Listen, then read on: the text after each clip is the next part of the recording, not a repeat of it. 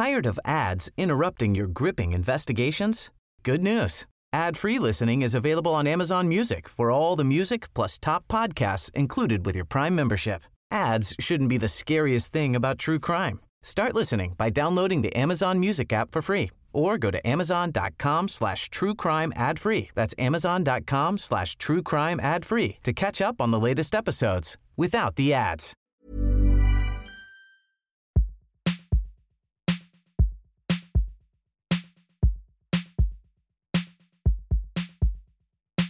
This is the Crime Story Podcast with Carrie Ann Tholis, where stories of crime and justice are told. On today's podcast, I read my story, The Durst Trial, Victim Shaming Strategy Meets the Supermodel, which you can find in written form at crimestory.com. When writing a novel, a writer should create living people. People, not characters. A character is a caricature. Ernest Hemingway, Death in the Afternoon. Anne Anderson Doyle has traveled to Los Angeles from North Stradbroke Island off the coast of Brisbane, Australia, where she volunteers teaching Indigenous children to read.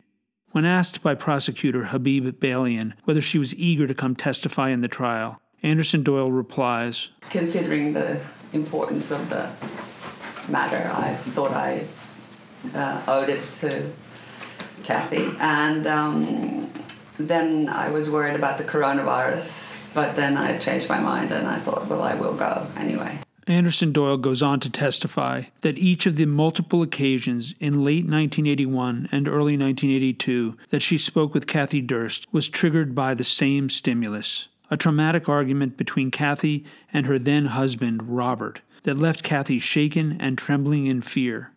Kathy would flee her penthouse apartment, climbing across the terrace to seek refuge in Anderson Doyle's home.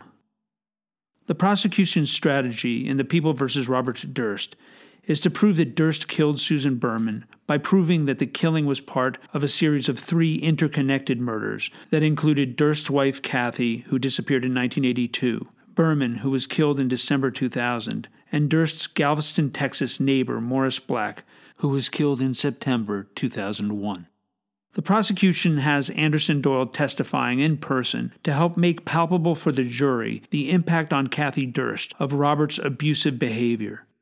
Deputy District Attorney Habib Balian asks Anderson Doyle to describe her encounters with Kathy, and Anderson Doyle responds. Oh, when she was in those acute stress modes, she would be, she would come over in her, in her pajamas or in her whatever loungewear or underwear, whatever you call it, and she would be disheveled. It would be a little bit like a stray dog that would come out of the rain, and she would just want to get away, and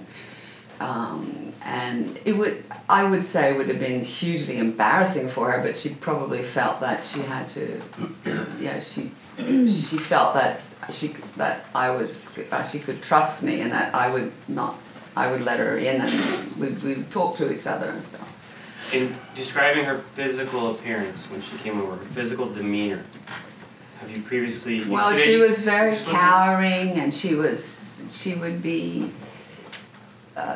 hair would be disheveled, she'd be crying, she'd be shaking, she'd be a complete mess, basically, Later, Balian leads Anderson Doyle to describe a specific incident that occurred late in 1981, just a few months before Kathy Durst would disappear. Well, from that night, my specific memory was that they'd had a fight about signing some kind of document, and that the fight had gotten out of control. And she was subsequently fearful for her life. Balian and the prosecution succeed in this instance in presenting Anderson Doyle and Kathy Durst as what Hemingway would call living people in the imagination of this listener, and I suspect in the jurors' imaginations as well. Anderson Doyle has established herself as a kind-hearted person who traveled into a pandemic to help a friend who has been missing for 38 years. And she has painted a portrait of Kathy as a beautiful young woman who was battered into an abused animal seeking refuge at her neighbor's windowsill. Tired of ads interrupting your gripping investigations? Good news. Ad-free listening is available on Amazon Music for all the music plus top podcasts included with your Prime membership. Ads shouldn't be the scariest thing about true crime. Start listening by downloading the Amazon Music app for free or go to amazon.com/truecrime ad-free. That's amazon.com/truecrime ad-free to catch up on the latest episodes without the ads. The defense indicated in their opening statement that they would paint a different image of Kathy Durst, an image of a drug-using social climber who got used to the high life afforded her by her marriage to Robert Durst. It falls to Chip Lewis to try to craft alternative images of these living people that more neatly fit into the defense's preferred narrative. Lewis begins by trying to establish that Kathy Durst and Anderson Doyle were part of a bon vivant lifestyle. At that time, you were, and I don't mean to put you on the spot, and I'm going to praise you because I'm familiar with your work. You were a very successful model at that time. Yeah. You were, and as you should be, you were making very good money. Yeah. This time in New York City in the early 80s was fair to say, people your age and of your success and Mrs. Durst's age, it was a vibrant scene. It was a vibrant city, and it was also a sad city because it was AIDS at the time. So the vibrancy was kind of laced with a lot of tragedy and sadness as well. So, speaking more about the vibrance of the city, this was when Studio 54 was in its heyday? Yeah, I think Studio 54 might have been a bit earlier, maybe 70s, 76, 77, I think. Late 70s into the 80s? Somewhere in there? Yeah. Club Xenon?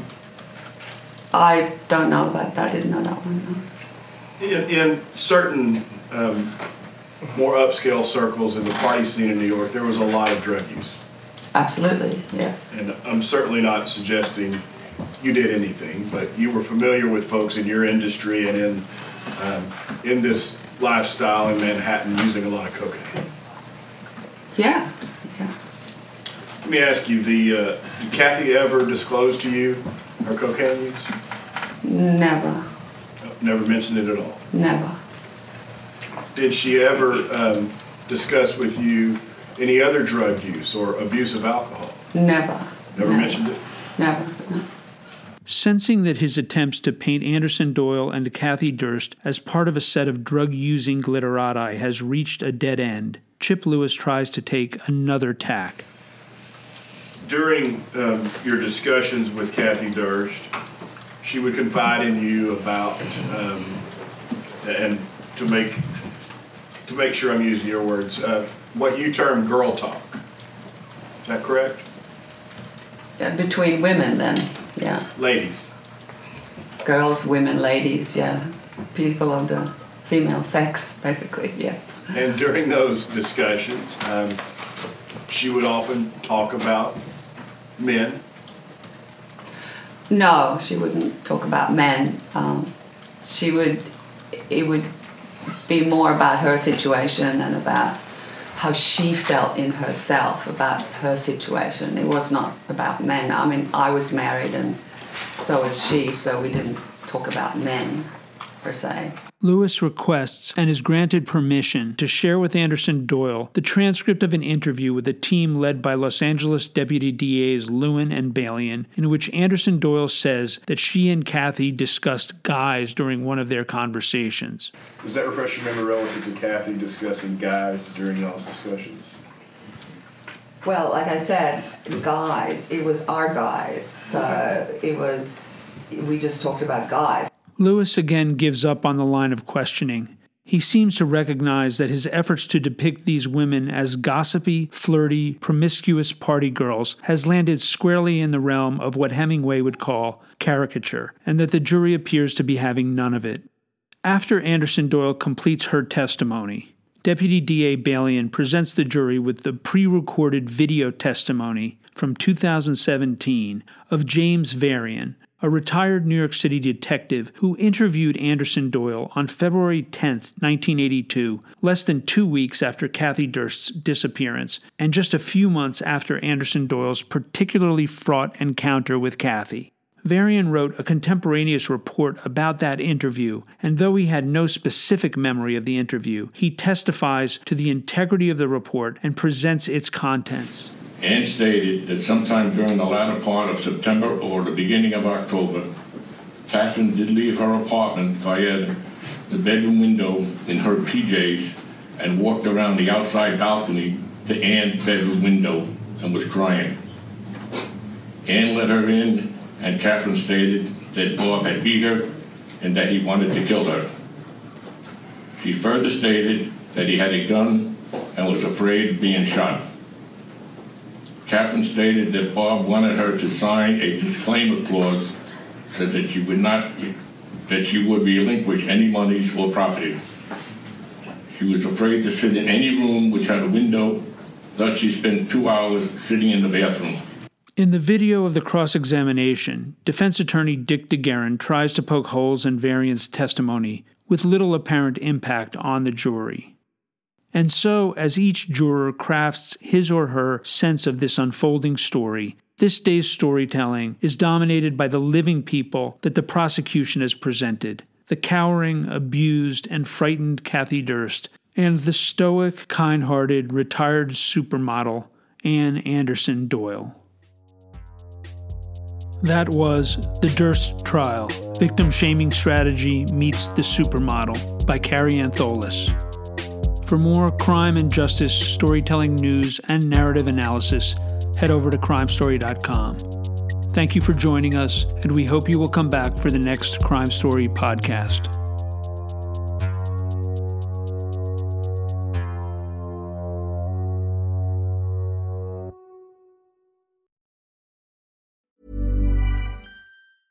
Tired of ads interrupting your gripping investigations? Good news. Ad-free listening is available on Amazon Music for all the music plus top podcasts included with your Prime membership. Ads shouldn't be the scariest thing about true crime. Start listening by downloading the Amazon Music app for free or go to amazon.com/truecrime ad-free. That's amazon.com/truecrime ad-free to catch up on the latest episodes without the ads.